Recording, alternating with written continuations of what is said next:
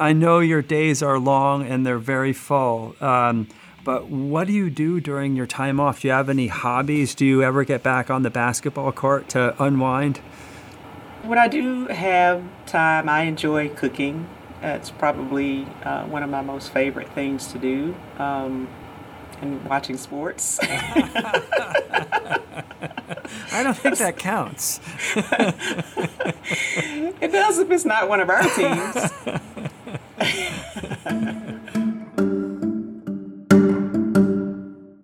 I'm Jim Ryan, the president of the University of Virginia, and I'd like to welcome all of you to another episode of Inside UVA. This podcast is a chance for me to speak with some of the amazing people at the university and to learn more about what they do and who they are. My hope is that listeners will ultimately have a better understanding of how UVA works and a deeper appreciation of the remarkably talented and dedicated people who make UVA the institution it is. Today's guest is Carla Williams, UVA's athletic director. Carla, thanks so much for being here. Thanks for having me. So Carla, you are an incredibly accomplished person. I don't even know where to begin. Before joining us at UVA, you were the athletics administrator at the University of Georgia and then deputy director of athletics. You've competed, coached, and administered at the highest level of intercollegiate athletics. You were an all-SEC guard on the basketball court and a 3-year starter while playing for Georgia. And you have become one of the highest-ranking female administrators in Division I athletics and now serve as the first ever Black female athletics director at a Power 5 conference. This spring, you managed to recruit a new football coach at UVA, a new women's basketball coach, and the women's swimming and diving team just won the national championship. I want to explore all of that, but before we get to that, I wonder if you could talk a little bit about what I understand was your middle school career playing football. So I actually grew up in a small town in Georgia where football was very popular, still is today. And so I grew up playing football, sandlot football, since I was a little girl. And I probably didn't stop playing until I was high school. What position? Quarterback and wide receiver. Nice. Yep, skill positions. Excellent.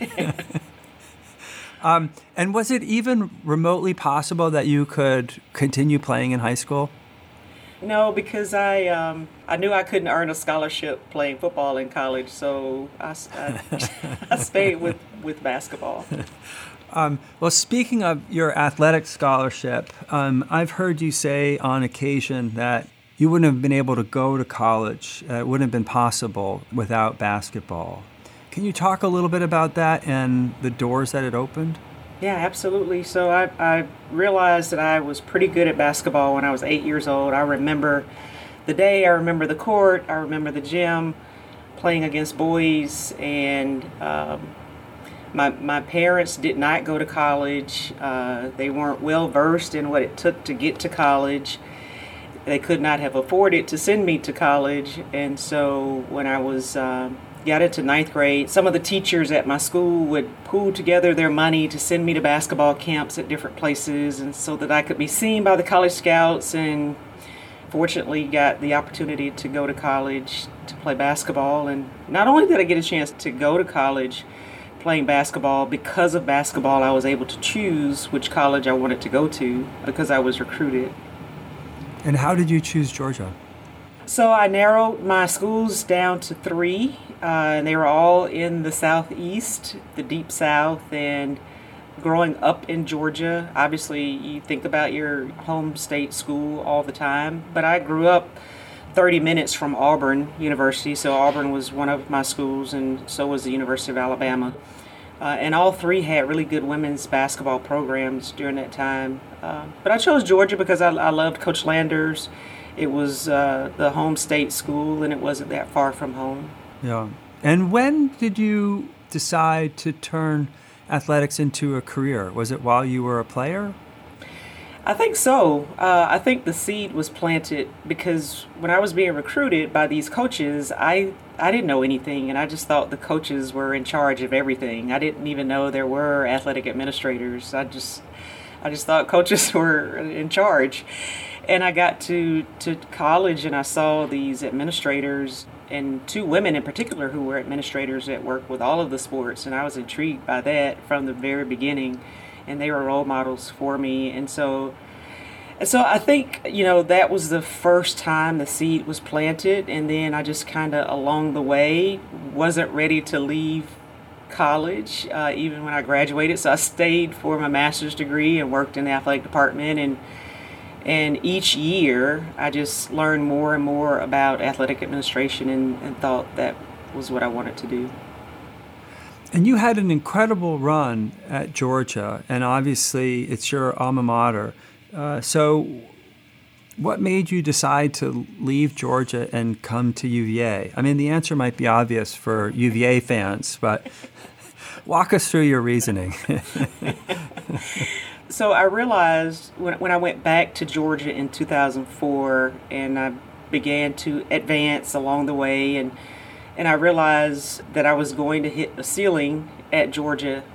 At some point, I made a list of the schools that I would like to be an athletic director, and it was a short list because I had a great job and I could have stayed at Georgia for years. And Virginia was on that list. And, someone from Virginia called me to say that there may be an opportunity here, and I got excited. And it was the first athletic director's job that I earnestly pursued. It seems to have worked out. Yes. So when you were hired, as I mentioned earlier, you were the first black female to be an athletics director at a Power 5 conference school. What does that mean to you? I mean, is it something that's meaningful, or is it something that's a burden? Is it somewhere in between? It's very meaningful because I get to set an example that I didn't have when I was aspiring to be an athletic director. And so that's why being a mentor is really, really important to me, because I know what it means. So it's very meaningful, it's very fulfilling, and as you mentioned, and as I have said before, it is a bit of a burden because I want others who look like me to have the same opportunity. So there is a pressure to get it right and to do well so that others will also have the opportunity. Yeah. So I'm going to ask a question that you were probably asking yourself when you first went to college and you saw athletic administrators.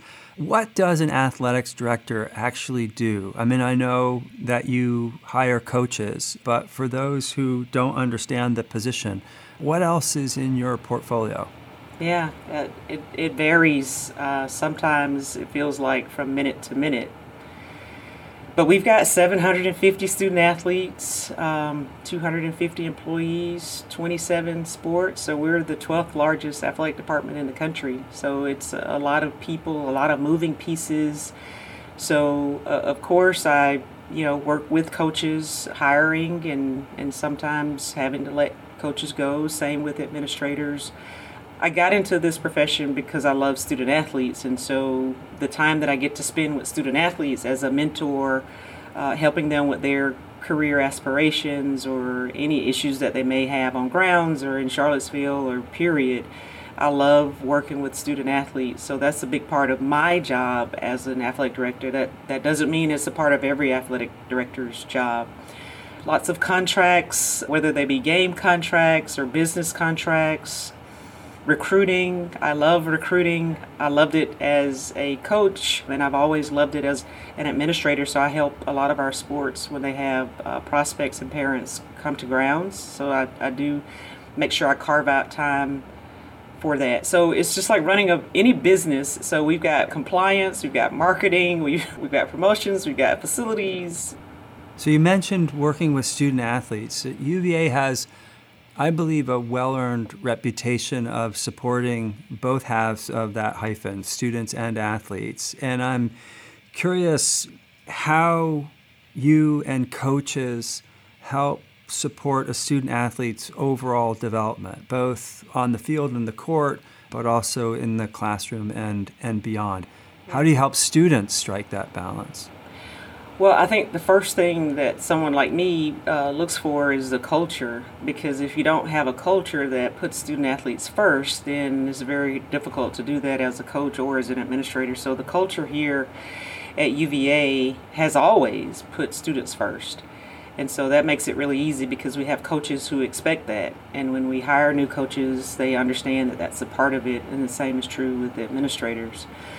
So we have a program, it's our Center for Citizen Leaders in Sports Ethics, where we make sure that the student athletes can have a great experience in career development, personal development, community engagement, leadership development, and also academic achievement. And so we call that program Pathways, and it's very popular. It's been 3.5 years in the making. It's still evolving, but the coaches are starting to use it more and more in recruiting. So it's an online-based, individualized program to help the student athletes. We kind of meet them where they are. So in any of those areas, if someone is really focused on leadership and they want to develop their leadership skills, we've got a track for them there. And the same is true with career development or personal development. Right. So switching topics just a little bit, for those who haven't heard about the athletics master plan, what's your elevator pitch about why that's so important? Has anyone not heard of it? I've heard of it once or twice. I don't know about others. Yeah, I don't talk about it much. It is an opportunity for the vast majority of our student athletes to be in facilities conducive to learning and growing and developing and being the best that they can be. And so the vast majority of our Olympic sports student athletes right now are in temporary facilities because they were in University Hall. So we are working diligently with University Architects Office, facilities management, our foundation, to really raise money and build facilities that helps those student athletes in the Olympic sports, as well as our football student athletes, be in facilities that can help them maximize their time here at UVA. So let's talk about the future of college sports for a second. So will college sports look the way they do now in 5 or 10 years? And how do you predict the changing rules around name, image, and likeness, the Alston decision, which allows student athletes to receive larger scholarships, and other rule changes? How do you think those are going to impact the future of college sports? Yeah. A lot has happened in the last 2 years in college athletics, and I've been around it for 30 years, or close to 35 now, but I haven't seen changes like this in my entire career, what we've seen over the last 24 months. And so I don't know. So you mentioned a couple of them, the Alston decision. There was also the O'Bannon decision that was as impactful. The landscape has changed, and it's impacted recruiting, which is the lifeblood of college athletics. So I think that these court decisions, there'll be more and more litigation against the NCAA related to revenue generation because it is a huge industry. I can't predict. I don't know what it's going to look like in 5 years. I hope that it still looks like the NCAA or the collegiate model that I grew up in. I mean, that is why I'm sitting here, is because of that opportunity. And I think other than the GI Bill, college athletics has educated more young people than any other entity in the history of our country. And then for women and people of color, there's nothing that compares to it, not even the GI Bill, in terms of providing access for people of color and women. So I hope it doesn't change much, but I do understand it's a huge industry with a lot of revenue that's generated because of student athletes in football and men's basketball. And so I understand that those student athletes deserve an opportunity to share in that revenue. I just hope it's not at the expense of the overall enterprise. Right. So do you envision a day where there will be pay for play?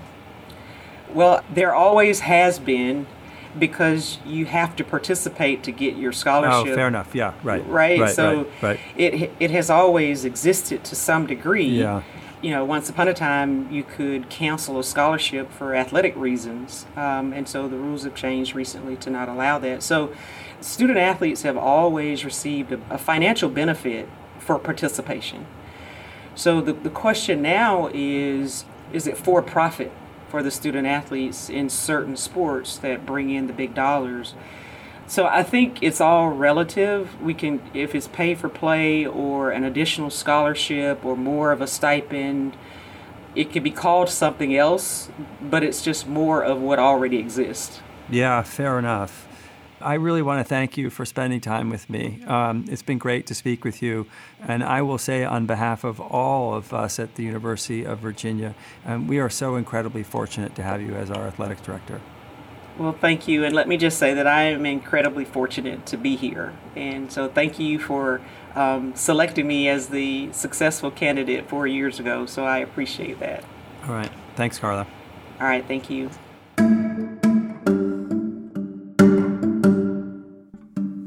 Inside UVA is a production of WTJU 91.1 FM and the Office of the President at the University of Virginia. Inside UVA is produced by Mary Garner McGee, Matt Weber, Brooke Whitehurst, and Nathan Moore. We also want to thank Dr. Carla Williams, Stephanie Ryan, Monica Shack, Athena Haney, and McGregor McCants. Our music is Turning to You from Blue Dot Sessions. Listen and subscribe to Inside UVA in Apple Podcasts, Spotify, or wherever you get your podcasts. We'll be back soon with another conversation about the life of the university.